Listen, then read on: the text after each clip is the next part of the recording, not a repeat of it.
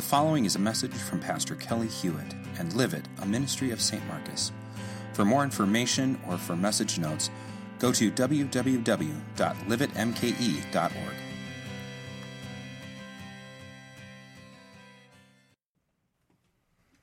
going to give you a moment here because I have a really hard question, and I want you to honestly be able to answer it.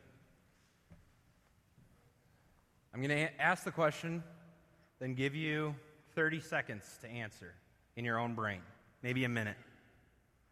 When was the last time you completely unplugged and rested for 12 to 24 hours?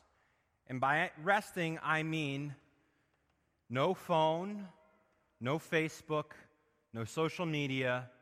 It was you and a book. It was you and a walk. It wasn't all of the duties of house and cleaning. It was truly 12 to 24 hours of rest. When was the last time you did that?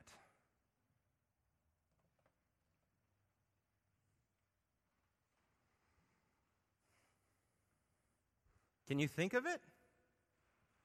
A couple of people shaking their heads yes. Most people saying, I can't remember. How about this? When was the last time you were without checking your phone for 12 hours? Can you think of that in the last month?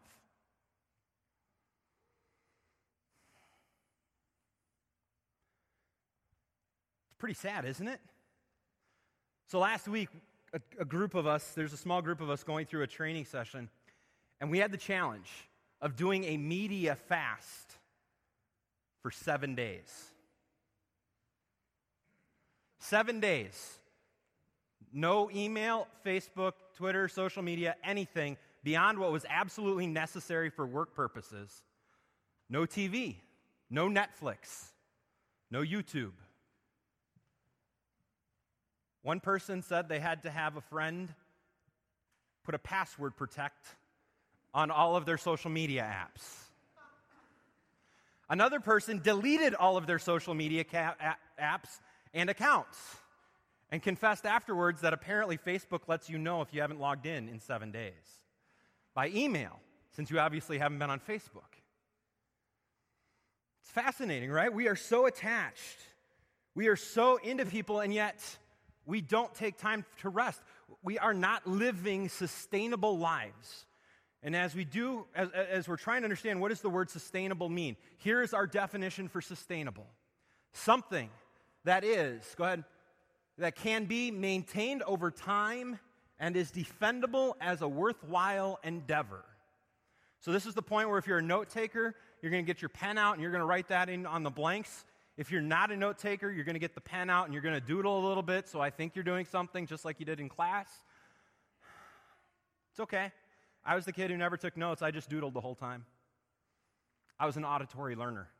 As long as I was doodling and listening, I could repeat almost everything from the lecture. Something that can be maintained over time and is defendable as a worthwhile endeavor. So when you have to analyze your last week, if some of you want to pull open your phones right now, and we were to go to that nice little app, did you realize your phone tells you how often you use it? If you go into the settings, there's a setting on both Android and Apple devices that will tell me how many hours each app has been used in the last time since it has restarted. How many of you let me see that app? Thankfully, my phone just restarted and I got a new one. So mine says a lot. It says nothing. I haven't been on. But you take a look at that. You look at your calendar. Is it sustainable? Is what you are doing in your life able to be defended, and is it worthwhile?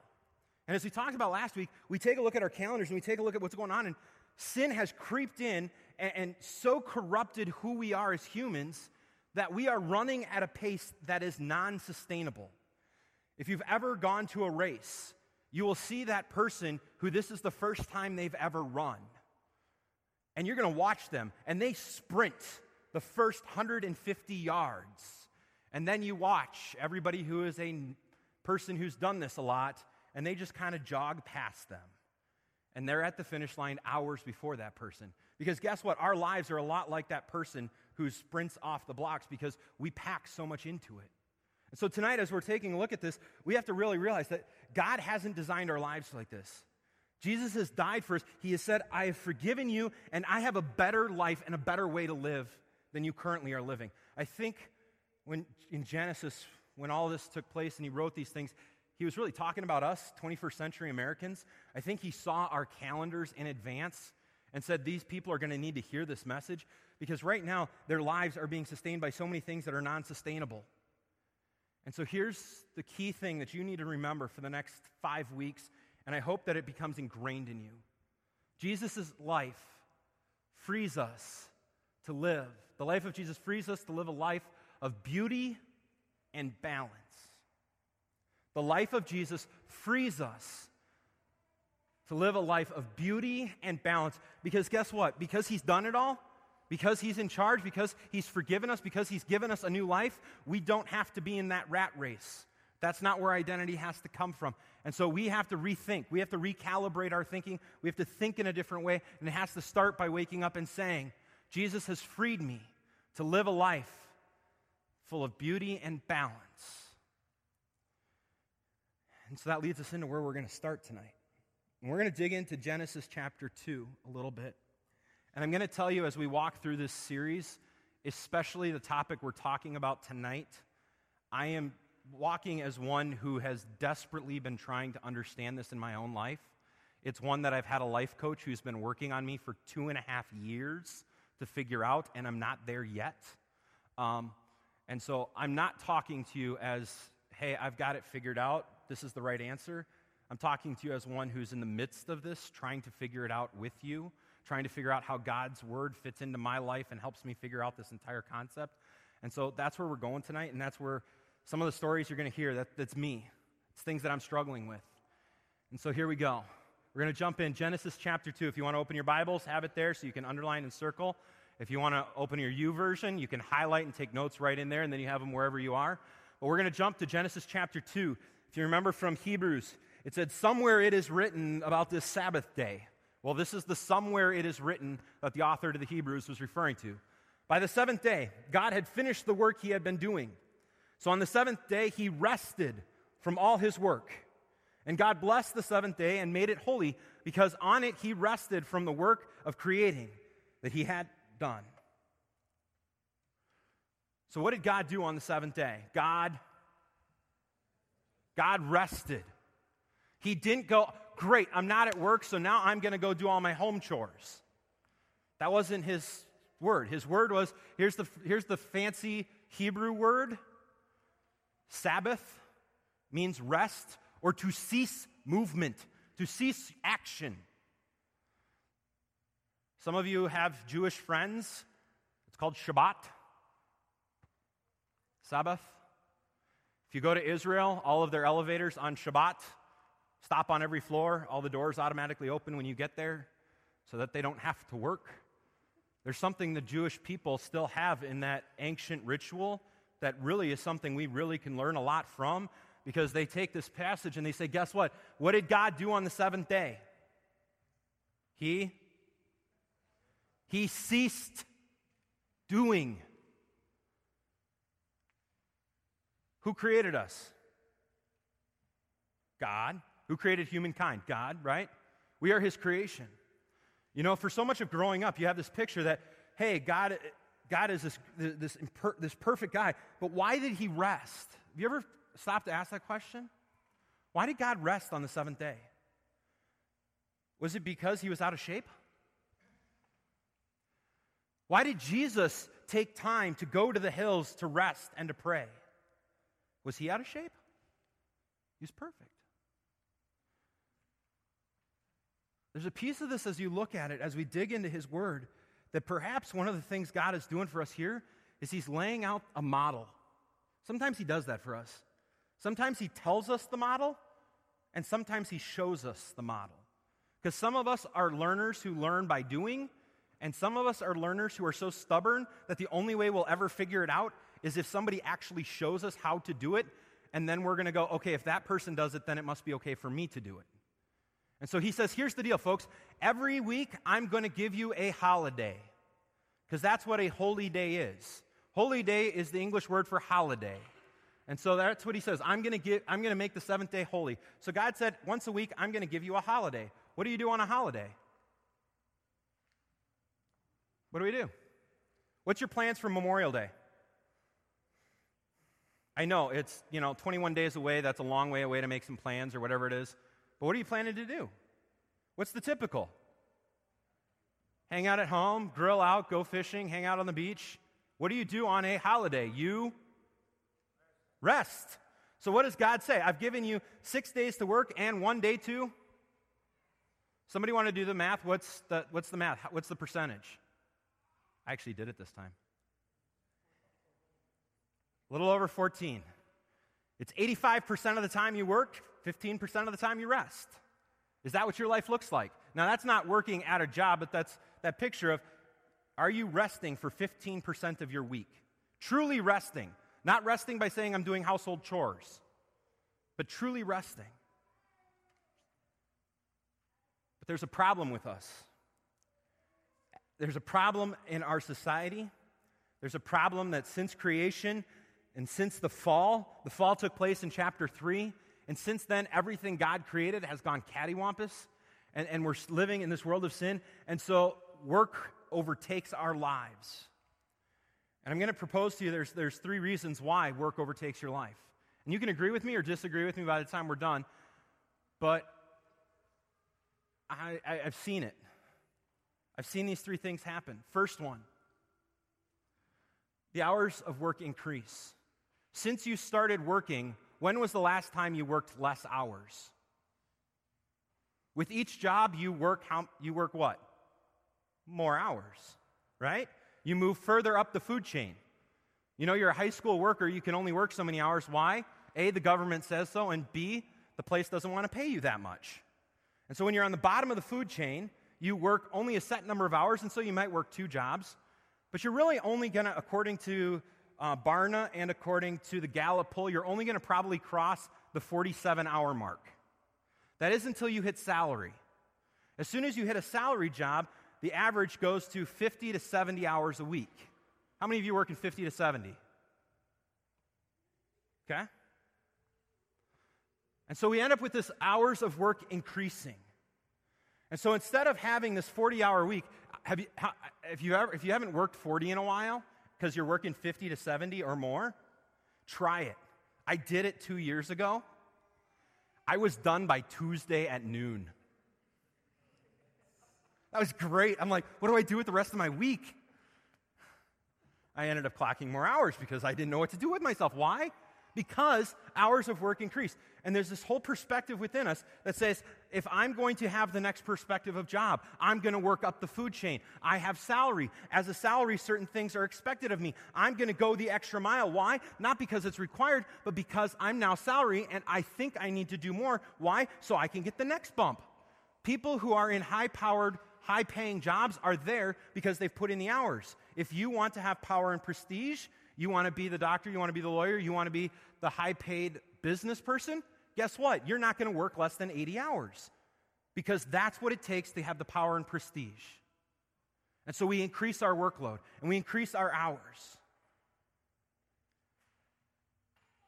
Go back to last week. When we increase our work and we increase our hours, that means we end up with increased stress. Increased stress means we end up having relationship issues. Relationship issues means we end up filling our lives with different things. You see the spiral, right? Second thing, what happens? Our boundaries of work disappear.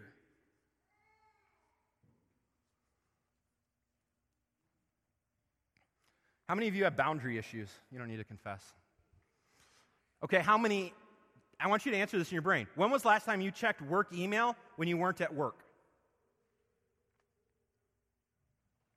When was the last time you checked work email in the middle of a family function because you felt that it was so important that you had to respond? You were so critical to the situation that email was more important than the hot dogs and the lawn games. Right? That's hard, right? That's really, really hard. Because it would be one thing if it was if our bosses expected it of us, but there's something cross-wired in our brains that's wrong that says, I can't stop. And so we're so addicted. Why do you think our boundaries have disappeared? What's the number one cause of boundaries disappearing?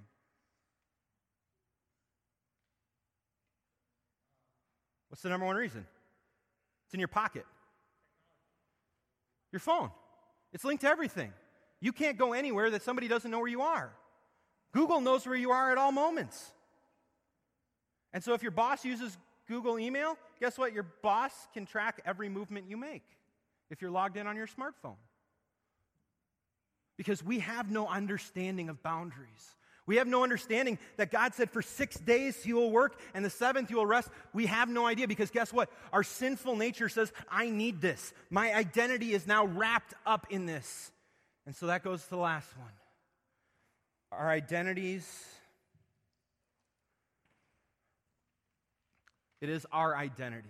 Who we are as a job, what our role is defined as our identity. So, put that into perspective. When the last time you met a new person, name, where are you from, what do you do? Right? Because that's how I'm going to judge who you are, what your identity is based on what your job is. And by the way, what your job is and how your identity is based in that says, hey, I want to be known when I die. I want to be the guy who's known by everybody. I want my name on the side of a ballpark so that everybody knows that's who I am. I want to be significant. And so the only way I'm known as significant is through my job, how I work, either through the amount of money I make or the amount of money I give away, the amount of hours I work. My boss knows me as that's the good worker. My identity is completely and utterly wrapped up in how many hours and what job I do. Some of you are really struggling with this, and this is pretty heavy because I'm one of those. I'm struggling right along with you. It's hard. That's who we are. The average number of hours that somebody in 3 years of employment has, or number of weeks of vacation, is 21 days of vacation. The average person working in the country right now has 21 days of vacation. How many days of vacation do you think they actually take? 16. You're being paid to take time off. Your company recognizes that you have to be away from the job site. And yet we refuse that because, why? We are so important that if we aren't there, everything will fall apart. So the studies came out along with how many hours we work and how many hours or days we don't take off. And this third study came out that said average people who work 10 hours or more become less productive after 7. Your productivity becomes half of what it was for the first 5. Anything after 7. So think about the last time you worked a 12-hour day. How productive were you in that last 4 hours? There's a reason. Because doing without rest is not God's will for your life. He knows that it is not sustainable. He knows that that is not good for you. He did not design you to run with you at the red line. He did not design you to be somebody whose entire identity and entire person is wrapped up in the fact that you are just going, and you just don't stop because guess what? I can't stop. This isn't God's will for you because He says, I love you. I love you unconditionally, unexpectedly, and undeservedly. And so when you wake up tomorrow, your identity is not founded in the fact of what you are doing, but in the fact that God has died for you. That His Son says, I love you so much that this morning when you wake up, I love you. No matter what your job is today, I love you unconditionally, unexpectedly, and undeservedly. You have purpose and meaning in my life, is what God says every morning when you wake up.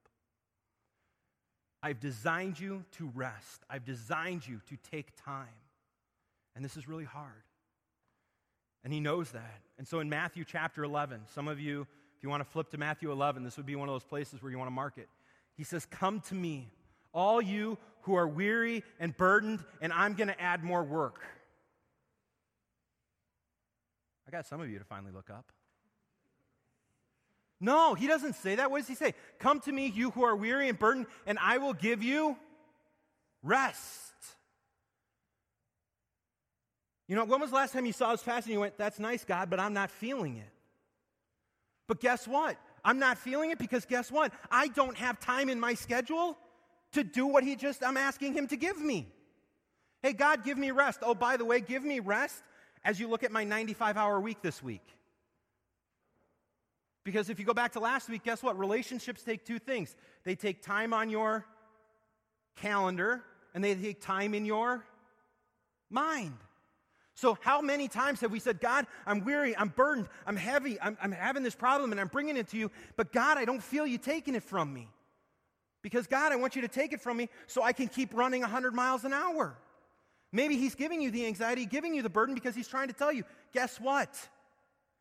You're a little Fiat trying to pull a big boat. You're supposed to be pulled by me. You're not supposed to be trying to pull it all on your own. And you're burning out your motor, and you're going to end up just fried. And so he says, come to me, and I will give you rest. Take my yoke upon you, and learn from me, for I am gentle and humble in heart, and you will find rest for your souls. This is one of those pictures that's really hard to grasp, because most of us aren't in farming situations where we see the Amish. But when he says, take my yoke upon you, yoke is that big barrel or round thing that would go around the neck of the animal that would actually then tether the animal to whatever they're pulling. And he says, take my yoke upon you. Here's the deal. You want to find rest. You want to understand and have your cares laid aside. First thing you have to do is stop trying to pull it on your own and to put my yoke on. Let me guide you. Let me lead you. I love you. I've sent my son to die for you. I love you unconditionally, unexpectedly, and undeservingly. And because I love you, I'm going to help you pull this load. And I'm going to only give you the load that you're supposed to have. And so he says, take this upon, go back. Because this is, and I'm going to be gentle and humble, and you will find rest for your souls. For my yoke is easy, and my burden is light. My burden, here's his burden. Love me. Trust in me.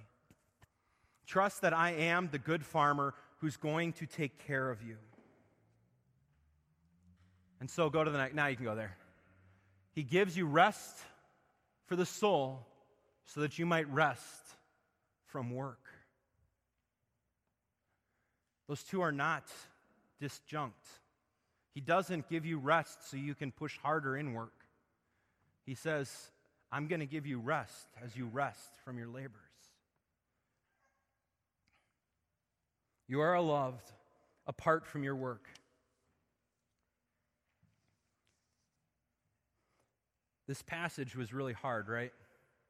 This whole idea of resting. I don't have time to rest. I don't have the ability to rest. Look at my calendar. What do I miss out? What do I drop?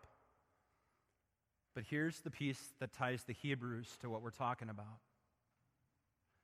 There remains then a Sabbath rest for the people of God. A Sabbath rest, those who find rest in God.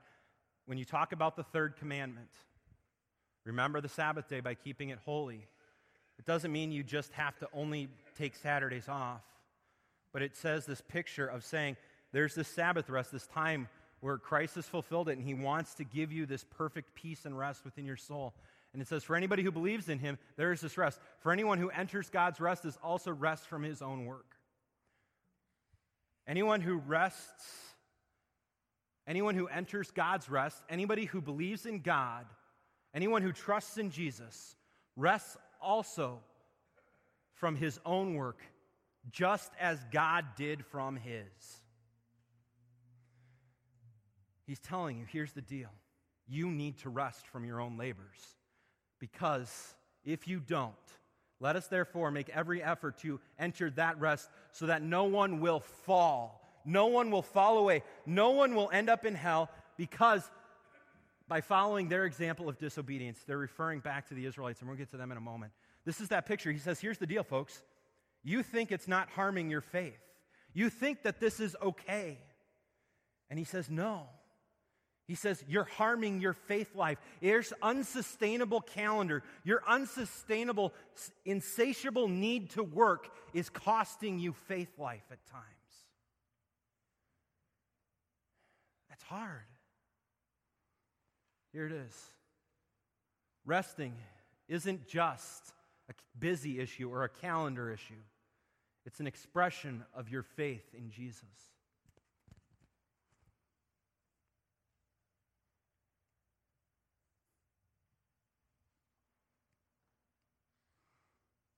Unless you rest, you can't worship. Have you thought about that? When you're in the middle of that 17, maybe 15, 16-hour day, how often do you pause and reflect and worship God? You're in the zone, you're working hard. It's really hard to worship when there's no space to worship. So he says, rest so that you can worship. Go ahead. And here's where we go back to where it all started. To Moses talking to the Israelites as they left Egypt. As the 10 Commandments were being given, Deuteronomy kind of explains them a little bit for us. And he explains why the third commandment, why Sabbath, why rest is so desperately important. Observe the Sabbath day by keeping it holy, as the Lord your God has commanded you. 6 days you shall labor and do your work, but the seventh day is a Sabbath to the Lord your God. So that goes back. 6 days you what? Work. Seventh day is rest. All right? On it you shall not do any. It's a 4-letter word. Neither you, nor your son, nor your daughter, nor your manservant, nor maidservant, nor your ox, your donkey, or any of your animals, nor the alien within your gates, so that your manservant, maidservant may, as you do. This isn't just, hey, you take off and everybody else gets to work. This is everybody takes off. Some of you who are in town here, you've gotten used to seeing Chick-fil-A. And the thing is you go out on Sundays and you're like, oh, that sounds great. Guess what's closed on Sunday? Do you know why? Truett Cathy believes desperately in this passage. Any of his employees, any of his managers who step foot in their jobs can be fired instantly for walking into work on Sunday. Even if it's because they left something there over the weekend. You don't show up to work. You don't open the door on Sunday. No deliveries are allowed, nothing. It is a day off for everyone. Fascinating way that he tried to put that into his business practice. Go ahead.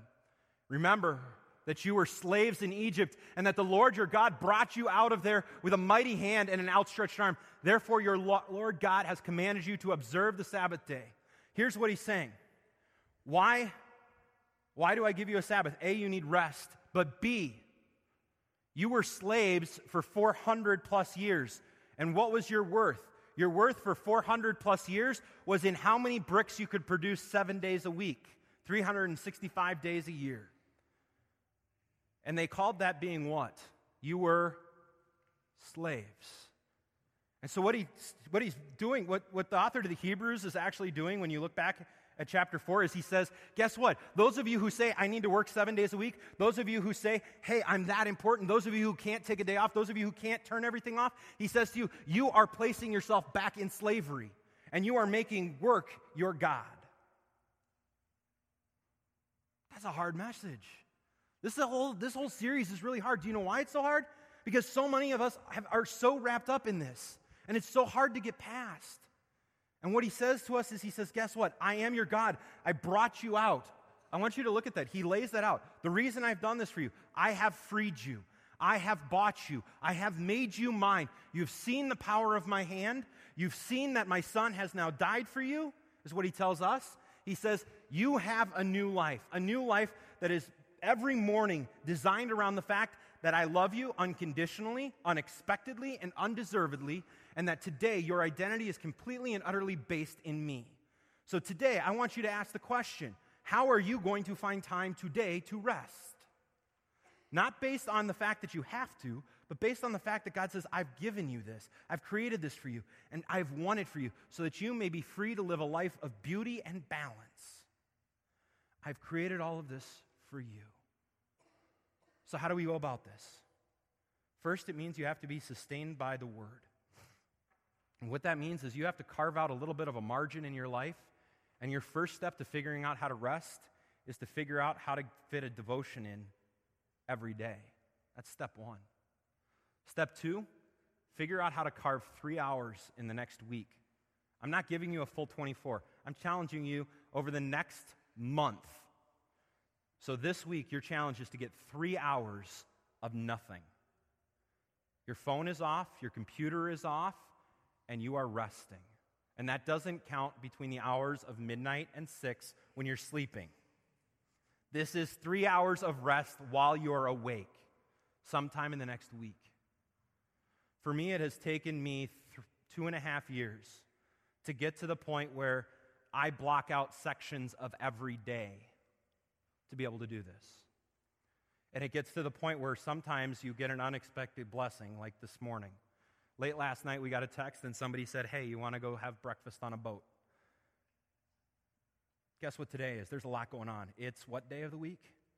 Sunday. Pastors work how many days a week? 1 day a week, right? It's my one work day. Sure, I'm going to call 4 hours off and go sit on a boat. But it was one of those pieces where as I was prepping for this, that opportunity came up and I go, how do I say no? How do I say no? I've been asking God, help me take rest. Help me find time to pause.